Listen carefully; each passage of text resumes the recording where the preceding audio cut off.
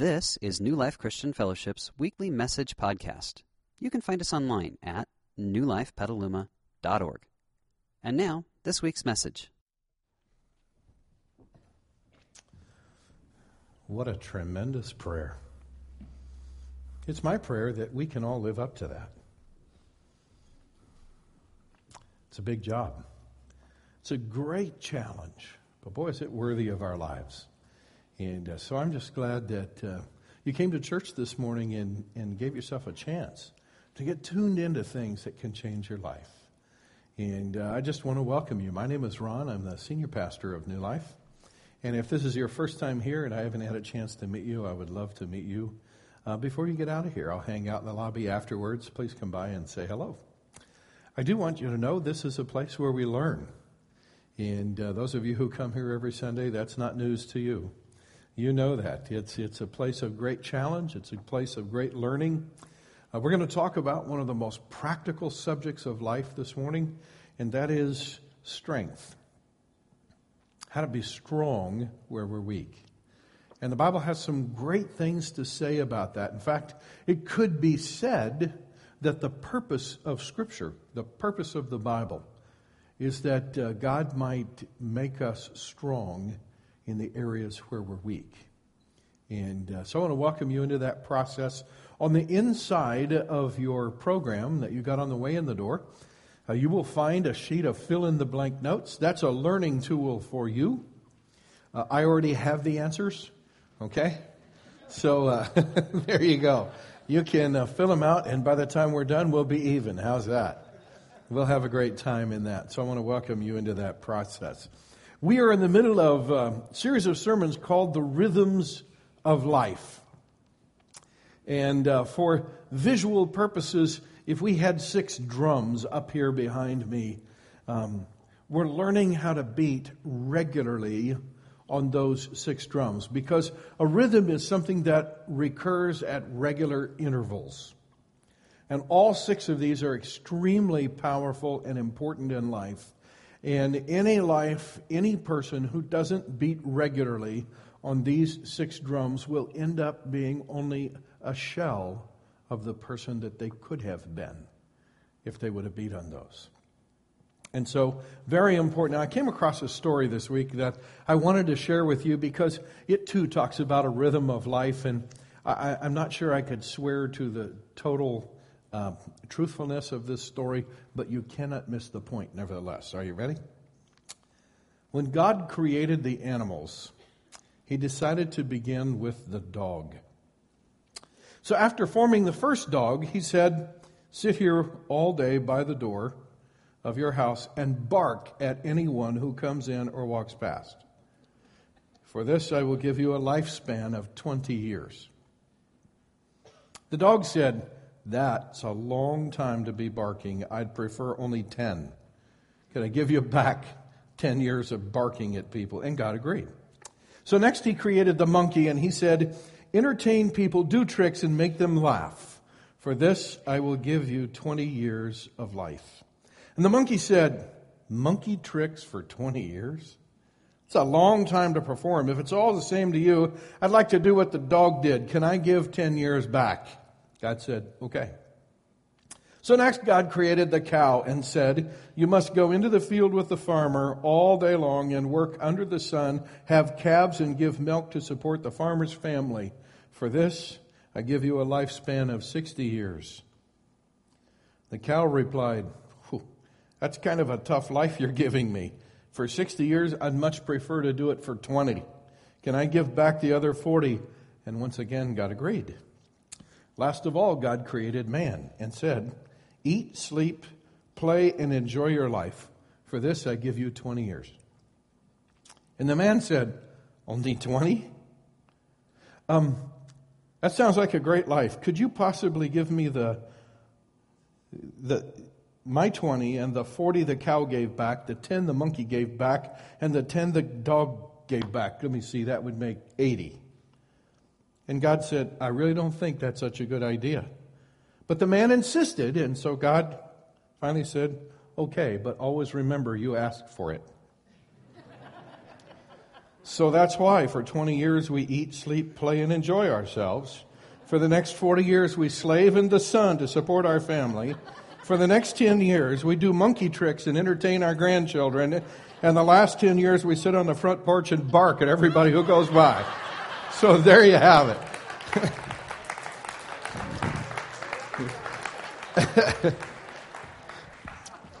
Hopefully we have a better rhythm to life than that. So let's take a look at what God has for us. Now, if you've been here the last couple of weeks, we've learned a couple of very short verses from the Bible, but very important ones. They're going to be on the video screen for those of you who are new, but for those of you who have been here before, I will start and you see if you can finish. Are you ready? Draw near to God and He will draw near to you. Yes. And then do not be overcome by evil, but what? Overcome evil with good. Two very important concepts. So in all that I say to you this morning, I just want to remind you that the whole purpose of life on this earth, and certainly the purpose of being in church, is that we might draw near to God. Because His promise to us is that He will draw near to us. And the formula for overcoming the things in our lives that are tough, the formula we learned last week, it's not, walking with God is not so much staying away from a list of things. It's in drawing near to God and developing the rhythm of virtue. It's actually building into our lives healthy rhythms of virtue. And it's overcoming our natural tendency to do evil with good. So I was praying about that and meditating on that this week. I realized a very important concept, and I believe I included it in your notes. And it's the first principle there. Life is not for the weak and the timid.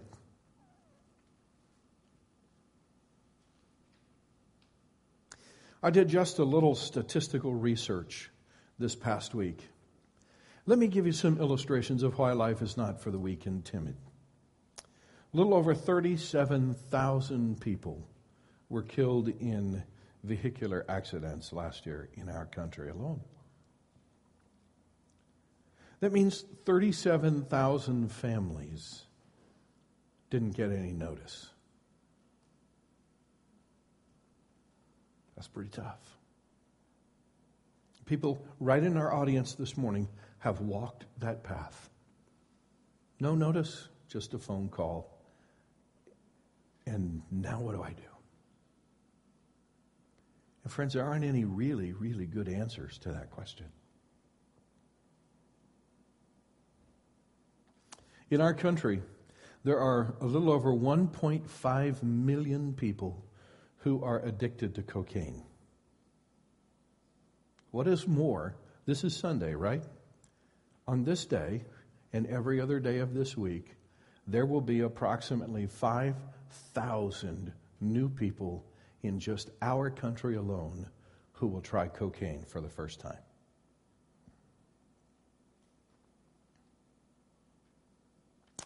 Little over 14 million people in just our country abuse or are addicted to alcohol. 14 million people.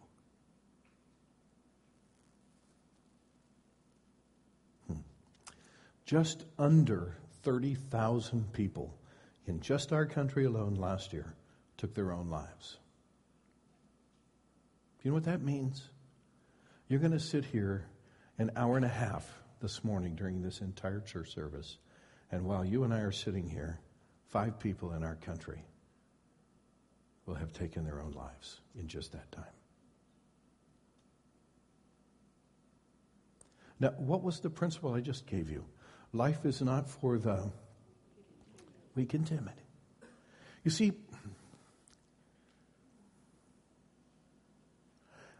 there's no reason for those 5,000 people, no justifiable reason for those 5,000 people to try cocaine today. There's no reason for even one of the 1.5 million of them who are addicted to cocaine to actually be addicted to cocaine. By the way, does making something illegal keep people from doing it? What do you think? No. Changing the law doesn't change anybody. There's no justifiable reason for even one of the 14 plus million people who abuse and or are addicted to alcohol for them to be that way. How'd they get that way? Every single one of those people ended up being overwhelmed by something in life. Some of them started out with a phone call from the highway patrol, and they just couldn't deal with it. And so they said, when I drink, the pain goes away. So I'll drink today, and tomorrow, and the next day. And if I drink myself out of existence, I don't care. At least I don't hurt. For some of those people who abuse alcohol, it was something as seemingly harmless as an invitation from a friend to try alcohol, cocaine. It doesn't make any difference what it is. And it seemed harmless, and there was kind of plenty of peer pressure to go with it. And they didn't know that that day they would open a door to a monster that would step in and take control of their life. There's all sorts of reasons how people end up there. But the one thing they all have in common is they all encountered something in life that was bigger than they were. It overwhelmed them, and they found themselves in a place of weakness in life. I want to talk about that. Whether you've ever tried cocaine is immaterial this morning. Whether you've ever abused alcohol, it's immaterial this morning. Or whether you've ever lost a loved one in a vehicular accident is immaterial. All of us have encountered things in life that have the power to overwhelm us. I want to talk to you this morning about how to experience the strength of God in life. Because sooner or later, every one of us is going to need that. That I can guarantee. So, what's God's promise? Here's God's promise to all of us, because we all fit in the category of the weak and the timid. I can tell you that for sure. Here's God's promise. My grace is sufficient for you, for my power is made perfect in weakness. Would you read that out loud with me, please? Let's read together. Ready? My grace is sufficient for you, for my power is made perfect in weakness. Let's read it one more time. My grace is sufficient for you, for my power is made perfect in weakness. Think you can memorize that this week? Look at me and see if we can say it together. Ready? My grace is sufficient for you, for my power is made perfect in weakness. Wow. I want to take you to a core Bible teaching that shows us how we can tap into God's superhuman and supernatural power in three very, very important areas of our life where we all tend to be weak. They are the basic struggles of life. And so let's go to our core Bible teaching. It's the entire 8th chapter of the book of Romans. And I'm not going to be able to read all of the verses of this chapter. It's an absolutely fantastic chapter, but I'm going to hit some highlights and the ones that particularly talk to strength this morning. And so it begins like this. There is no condemnation for those who belong to Christ Jesus. Would you underline and circle the words no condemnation? Paul's about ready to unpack for us something that enables us to live life without guilt and without condemnation. Would that be worth anything to you and me? That's huge. That's absolutely huge. So Paul says it's possible to live in this life and live without that condemning spirit on the inside. And then he goes on to say, and because you belong to him, the power of the life-giving Spirit has freed you from the power of sin that leads to death. Now you can't miss the fact that the word power is in there twice. So there are two powers, and they are completely different. But let's take a look at them. The first power is this. It's the power of sin. And where does sin lead? Paul very clearly says the power of sin leads to death. And then there is the power of the Spirit. And the power of the Spirit, where does it lead to? It leads to life. So it doesn't take a rocket scientist to look at that passage and go, why would anyone choose sin then? Correct?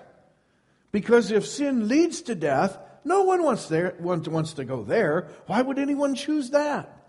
And yet the truth is we all look in the mirror and go, I did. Why did I choose it?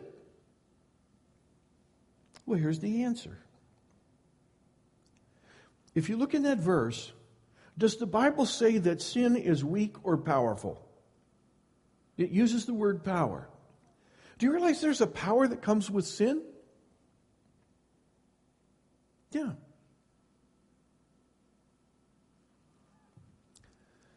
Sin always gives us the power to do something that otherwise we wouldn't be able to do. You talk to people who drink and they say, you know what I like about drinking? I get the courage to do stuff I wouldn't do if I didn't drink. I'm not sure I would have got married. But I got drunk and I asked out my girlfriend and got drunk again and proposed and she accepted and here we are. You know the interesting thing about any form of sin, I don't care if it's embezzling, if it's alcohol, if it's cocaine, if it's gossip, I don't care what it is. All sin gives us an immediate burst of power. That's why we do it.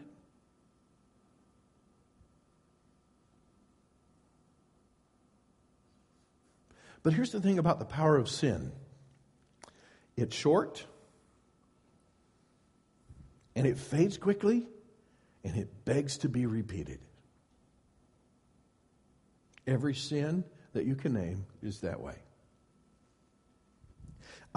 For those of you who are nutritionists, I liken it to the power of sugar. It's short, it fades quickly, and it what? Begs to be repeated. On the other hand, the power of the Spirit.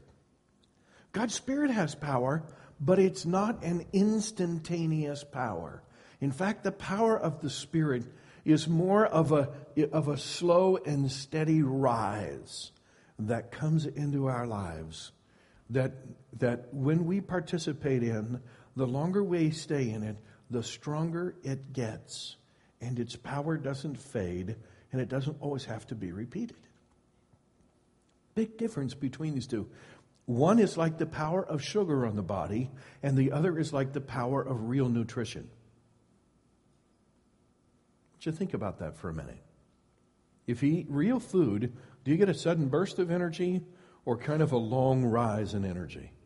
Long rise in energy. And it stays with you for a long time and you don't crash on the other end of it.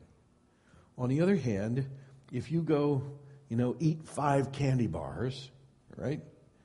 And pump yourself full of sugar and caffeine, what happens? You get an immediate boost of energy. It lasts for a little while, and when it ends, you go straight off the end, right? Yeah. Remember last week I said in nature, God has put wonderful illustrations of eternal truths. There's another one. What I want to talk to you about this morning is the difference between the power of the Spirit and the power of sin. And Paul says that it's possible for us to tap into the Spirit of God. In fact, that's what God wants. Let me illustrate it a little bit different way. There's a cycle that leads people, virtually everyone in this room has heard, that if you go to AA, they're going to teach you that you need to have some form of higher power. Correct? Probably all heard that. What's the cycle that leads us there? Well, the cycle that leads us there is this. We start out, and again, I apologize, I'm really not trying to pick on people who struggle with alcohol. I could illustrate it with any disease, but it's just that this is a little bit more easy to illustrate. So we start out and we think, okay, I could drink, but I don't have to be a drunkard, right? I will control this in my life. And so we drink and we feel empowered. We kind of like that feeling. Get a little buzz, right? And we feel empowered to do things that we wouldn't have the courage to do otherwise, including acting crazy and doing funny things, right? And we laugh and think life is great. And we like that feeling, so we do it again. And we like that feeling, and we do it again. And we do it again, and we do it again. And we do it because we feel empowered, but somewhere in there, an interesting transition takes place. We go from feeling empowered by this to this sin starting to exercise power over us. Let me talk about people who embezzle or shoplift or whatever. The first time, it's like, I really need that, but I can't afford it. But the company is big, and they won't miss it, and their pockets are deep, and I'm sure it's a $20 item, right? It's not going to affect the profit and loss statement, not significantly. And so, when the opportunity is right, and the time is right, they take it. Or they alter the records. But it's not long after that until they find themselves in that same situation again. That worked pretty well. And so they do it again. And they do it again. And if you've ever talked with somebody who was caught after embezzling 30, 40, 100,000, it really doesn't make a difference. You know what they say? I got used to the extra paycheck. And what started out as something that they did to feel empowered ended up exercising a power over them. So guess what happens? We all go, I got to get control of this. This is scary. And so I'm never, ever going to do this again. And it lasts in some of our lives for 3 days, in some cases 3 weeks, in some cases 3 months. But the monster always comes back. And then we go to AA. And we hear the deal is you need to tap into a higher power. I'm going to tell you about the one and only real higher power that you can ever tap into. Except I'd like to help you skip some of those steps so that you don't get to that point of desperation before you tie in and you tap in. So that's what we're going to talk about this morning. So 3 specific places where we need to tap in to the strength and the power of God. And here it is. Let me read to you. Strength in temptation. Let's go back and read. Moving forward. Thank you. But you are not controlled by your sinful nature. Paul's writing to people who are Christians. Why? Because you are controlled by the Spirit if you have the Spirit of God living in you. Would that qualify as the higher power? Absolutely. It is the higher power. If through the power of the Spirit you put to death the deeds of your sinful nature, you will live. Now, here's what I want you to underline. It's through the power of the Spirit you put to death the deeds of your sinful nature. Now let's go back one screen and I want to show you a principle. God's going to talk to us about strength in temptation, and basically this struggle is the first struggle in life, and that is, am I going to go with God, am I going to follow God, or am I going to go against God and not follow God? Every single person sitting in this room has that struggle every single day. It never goes away. It's part of this life. It is the basic struggle of life. And every day the voice of God speaks to you and says, follow me. And the voice of your sinful nature says, no, you don't want to do that. That's old-fashioned, dull, and boring. There are better ways to live than following God. And there's the temptation. And so that's our struggle. And it's only through the power of God's Spirit that we can overcome that struggle. That scenario that I just talked to you about. Let me give you a different one. And by the way, we have people in our audience who struggle with virtually everything that I'm going to talk to you about this morning. I'm not picking on anybody. We're just all sinners. It's kind of easy picking. You understand what I'm talking about? So let's take the sin of pornography. Virtually every guy that I've talked to that struggles with pornography says it started out as a simple curiosity. And so they logged into a website or went to a bookstore and bought a magazine or whatever the gateway was. And it was, that's interesting. Actually, that's enticing. And all the thoughts that came with it. And so, what is it about the power of sin? Short-lived, and it begs to be what? Repeated. And so, log in again. Log in again, and pretty soon I'm logging in every day. And what the guy found out was the first day that he logged in, he opened the door and let the monster out. And now the monster controls his life. Yeah. Strength in temptation. Now here's what I want you to understand. The key issue in temptation, to strength during temptation, the key issue is what? Say it out loud. The key issue is what? Control.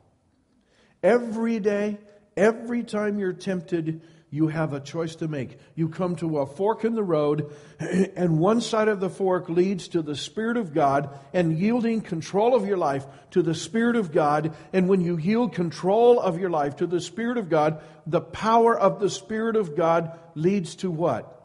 Life.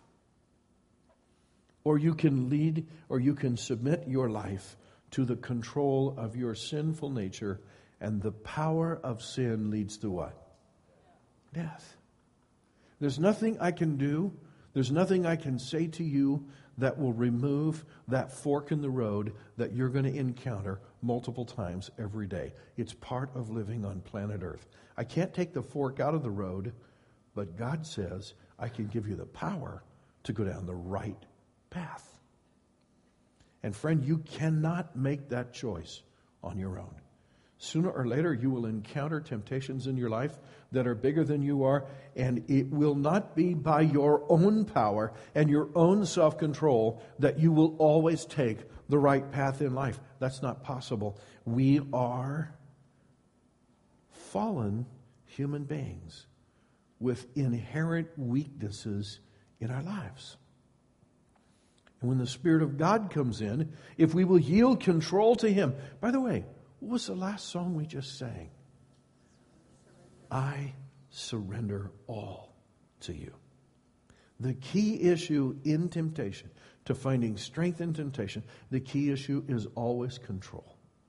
And I just want to encourage you today, as your pastor, as your friend, as a fellow human being who has many forks in my road every single day, having to make those same choices every single day, I want to encourage you, invite the Spirit of God into your life every morning and invite God and say, God, in this day, I'm going to have to make many choices. And my one prayer for this day is that I would yield my life to your control. Because when I listen to you, I end up on the path that leads to life. But when I listen to myself, or I try to make the decisions by my own strength and by my own willpower, somehow I end up on the wrong path. And that's not a place I want to be. So there is the first one, strength in temptation. Let's talk about the second area of strength that God talks to us about, and that is strength in prayer. And by the way, the basic struggle here is connecting with God. It's not natural for human beings to connect with somebody that they cannot see, cannot hear, and cannot touch. Have you noticed that? That's not real natural. And so we need help in connecting to God. The key issue here is connecting with God. That's our basic struggle. So what does Paul say about this? The Holy Spirit helps us in our what? Weakness. For example, we don't know what God wants us to pray for. Can you relate to that? Yeah. But the Holy Spirit prays for us with groanings that cannot be expressed in words. And the Father who knows all hearts knows what the Spirit is saying. For the Spirit pleads for us, believers, in harmony with God's own will. Now, I don't have time to unpack all of that, all right? But I want you to underline the word heart, okay? Or hearts. And the Father who knows all hearts knows what the Spirit is saying. Why? Because here's the deal. The key issue to strength in prayer is the alignment of our hearts with God's heart and will. See, sometimes pastors stand up and say, you know the great thing about prayer? You can move the hand of God through prayer. It's as if when you get on your knees, God becomes your servant. Don't buy that for a minute. Would the Creator of heaven and earth ever give you that kind of power? What do you think? I hope He doesn't. For all the rest of us, I hope He doesn't. Can you imagine what a messed up place this would be if human beings could actually control God? That's crazy. The purpose in prayer is not for you and I to get on our knees and tell God what we want and what we think He ought to do, and God goes, oh, thank you, I don't know how I'd make it without you. No, the purpose of prayer is for us to get on our knees, pour out our hearts to God, and then say, God, would you please align my heart with your heart and your will, because when I get my way in life, it makes a mess out of things. But when you get your way in life, it brings order to chaos. And God, that's what I really want. Wow. Now, I had you underline or circle the word hearts, because here's the insight into prayer that I think is really tied to strength. In order for prayer to be powerful and to actually have supernatural results in our lives, it has to take place at a heart level, not a head level. I want you to think about that for a minute. It very clearly says, the Holy Spirit prays for us with groanings that cannot be expressed in words. When people groan, do they groan from their head or their heart? What do you think? That's a heart deal, isn't it? He goes on to say, and the Father who knows all hearts. Write this down in your notes. When you pray, when I pray, the Holy Spirit is not monitoring what's going on in my head. The Holy Spirit is not even monitoring what comes out of my mouth. The Holy Spirit is monitoring what's going on in my heart. And which of those does the Holy Spirit actually translate to God? It translates what's going on in my heart. So guess what happens when I pray with my head and not with my heart? The Holy Spirit says to the Father, nothing going on. No message to translate here. It's mere words. Wow. I want you to think about that for a minute. Let that kind of matriculate down. So if I get a memorized prayer and I go through my memorized prayer, whatever it is, now I lay me down to sleep, sermons long and subjects deep. No, wait a minute, that's not what I'm supposed to be saying, right? You know the rest of that prayer? If he quits before I wake, I pray my neighbor will give me a shake. There you go. All right? It really doesn't make any difference what the memorized prayer is. If I'm just reciting something I've memorized, what's the Holy Spirit got to do? The Holy Spirit listens to that and goes, that's all head stuff. I'm not even sure it's head stuff. You know, it's not about a flowery prayer. It's about my heart and God's heart connecting and being on the same wavelength. That's what that is. And when that happens, and when I come to God, and my heart is fully involved, and my heart wants to talk to God, and my heart wants to say things to God, but I don't even know what to say, I don't even know how to say it, and I'm groaning and I'm agonizing, and in my heart I just don't have words to say what I really want to say to God. Then the Holy Spirit steps in and begins to beat on that rhythm, on that drum of strength in my life. And He begins to take what's going on in my heart, and He begins to share it with God. And the amazing thing is, He takes it through a sieve. And you can see the sieve there. It's in harmony with God's will. And He begins to take what's going on in my heart, and He begins to get it in alignment with God's will. And the amazing thing is, when I come out of prayer, who is more changed, God or me? You got it. There is no shortcut to that sort of strength in prayer. Is everybody on board with that? Does that make sense? Yeah, so that's what God calls us to. And by the way, when we get to that point in prayer, that's a great place. That's a great place. Let's talk about number 3. Strength in trials.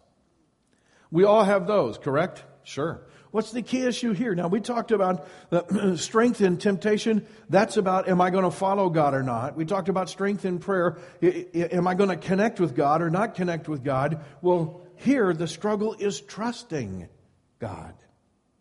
Am I really going to trust God? And what does Paul say about this? He says, now, we know that God causes everything to work together for the good of those who love God and are called according to His purpose for them. For God knew His people in advance, and He chose them to become like His Son, so that His Son would be the firstborn among many brothers and sisters. And once again, I can only hit the highlights of this passage, but bear with me for the next 5 minutes as we hit those highlights. He doesn't say, and we know that only good things happen to those who love God. Didn't say that, did He? What did He say? We know that God causes everything to work together for good. I want you to write this word in your margin. It's the word redeem. It's a word that occurs often in the Bible, and if I could give you just kind of the shortcut definition of what redeem means to take something, especially something bad, and to redeem it and turn it into something good. Now, I want you to know that the God who created the heavens and the earth is not responsible for everything that goes on in this earth, because there is the power of sin also at work in this world, at least for now. But here's what God says. God says, no matter what goes on in this world, I have the power to redeem it. Doesn't mean it came from Him. My goodness, when someone gets raped, that didn't come from God. But you know what God said? Even as something as ugly as a rape, if you will bring that to me and you will trust me with it, my heart is broken just like your heart is broken. It was never my intent for you. It was never my intent for this world. But God says, if you trust me with it, I will bring good from it. Does it take a superhuman power to turn something as horrible as a rape into something that actually could bless? Friends, I can't promise to do that for you.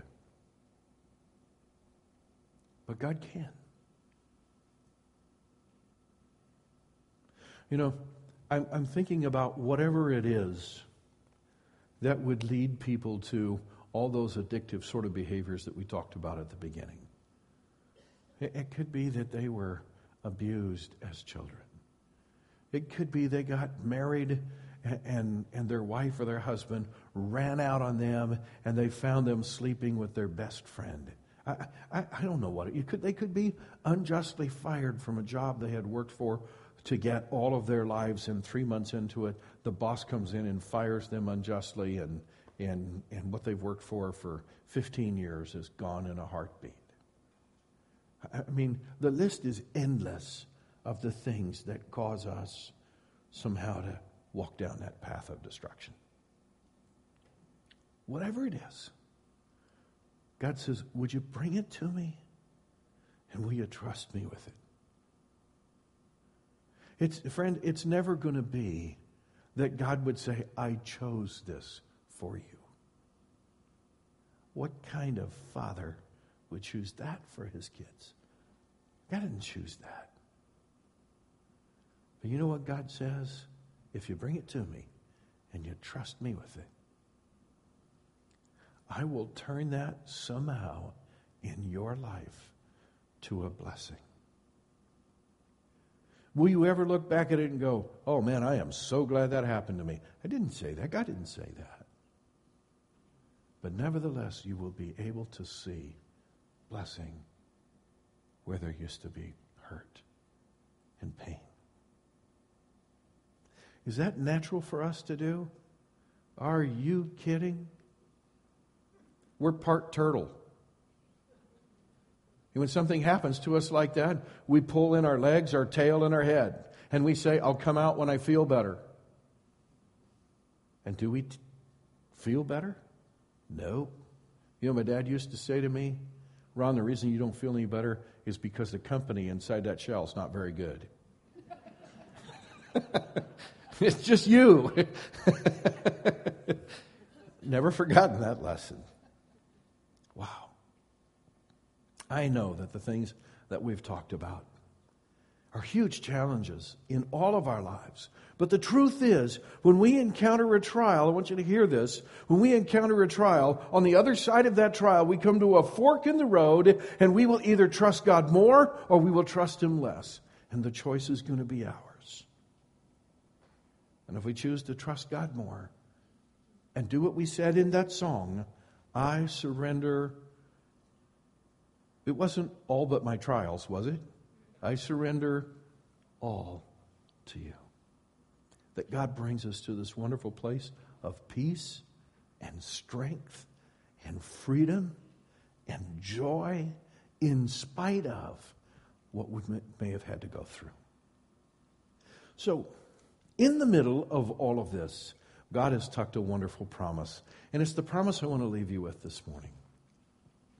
Why would God do all of this? Why would God say, I will meet you in temptation, my Spirit will be with you in temptation, and I will provide you the power to live in victory over that temptation? Why would God say, I will meet you at the place of prayer, and when you're really praying with your heart, I will come in and I will translate that, and I will translate it into action in your life? And why would God say, I will meet you in that place of trial, and I promise I will redeem every trial that comes into your life? Why would God do that?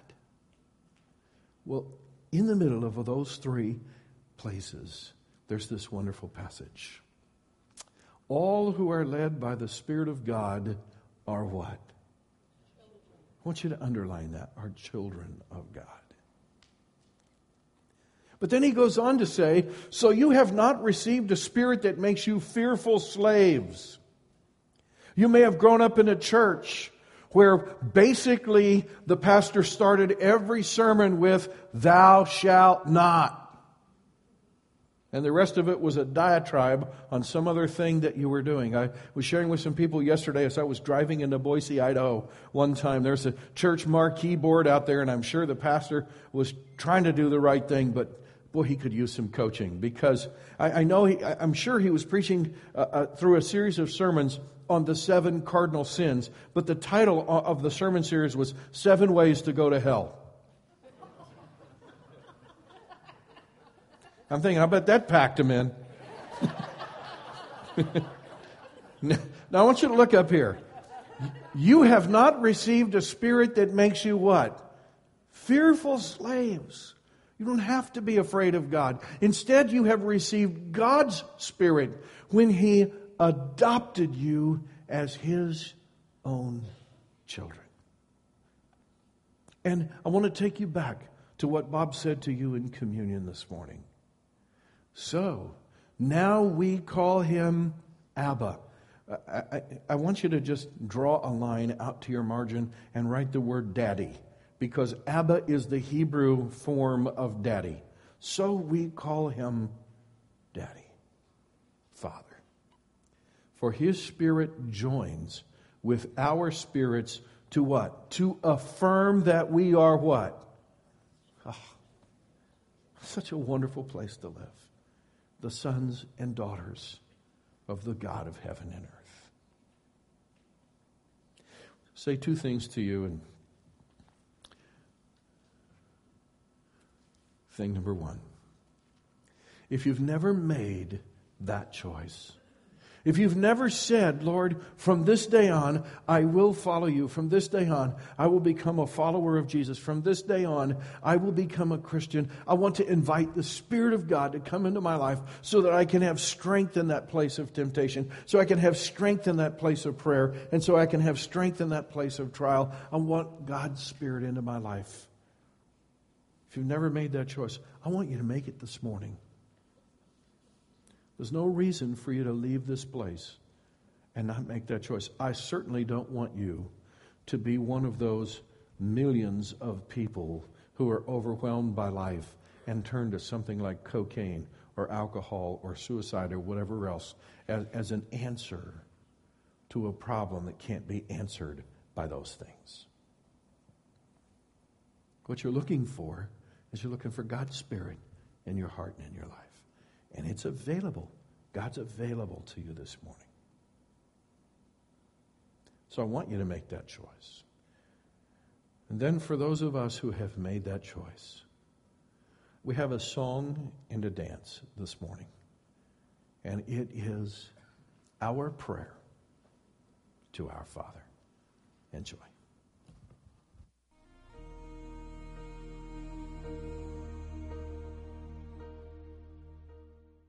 We hope you enjoyed this week's message.